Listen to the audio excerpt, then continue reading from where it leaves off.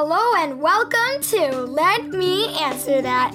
I am Nora Darko, and this is the third episode of Let Me Answer That. You can ask me a question at letmeanswerthatpodcast@gmail.com, and your questions will be answered.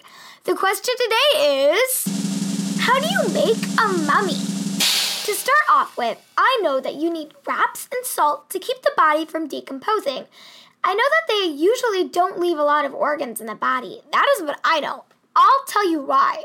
Well, there are two types of mummies, natural mummies and man-made mummies. I know you all know about Egyptian mummies. Walk like an Egyptian. Other civilizations have mummies too.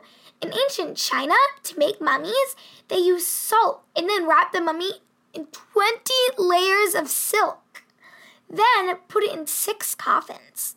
Another culture used clay masks and clay, and then put them in the sand to mummify. But first, how do you make mummies? Well, one, you take out all organs. Then, with a little stick, you take out the brain through the nose. Ew. You then wash the body and cover it with salts. It then dries for 40 days. That's a Lent. After the 40 days, you rub scented oils on the mummy. The last step is to wrap it in linen, then seal it somewhere with clay and mud or sand. This makes sure no body-eating bacteria gets in. Cool fact, Egyptians mummified animals like dogs, crocodiles, monkeys, and birds to please the gods. Also, cats, because they believed they were special.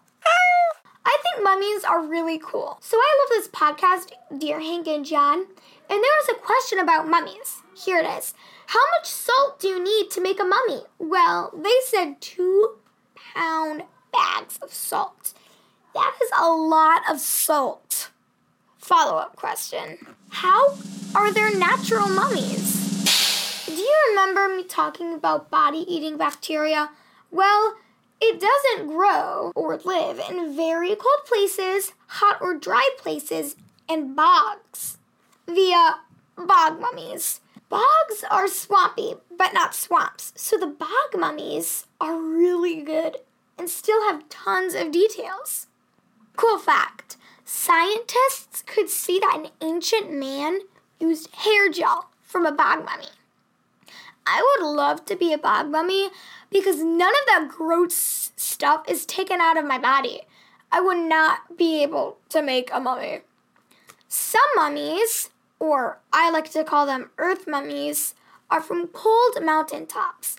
Like I said, body-eating bacteria doesn't grow in very cold places, so via ice mummies happen. One famous ice mummy is Otzi, or Utsi. He is the oldest mummy ever found. Well, earth mummy. He is 5,300 years old. They found a stone arrowhead on Otzi. So ice mummies are seen for murder.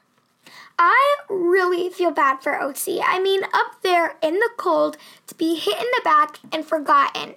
Until 5,300 years later, he's preserved and we learn about him.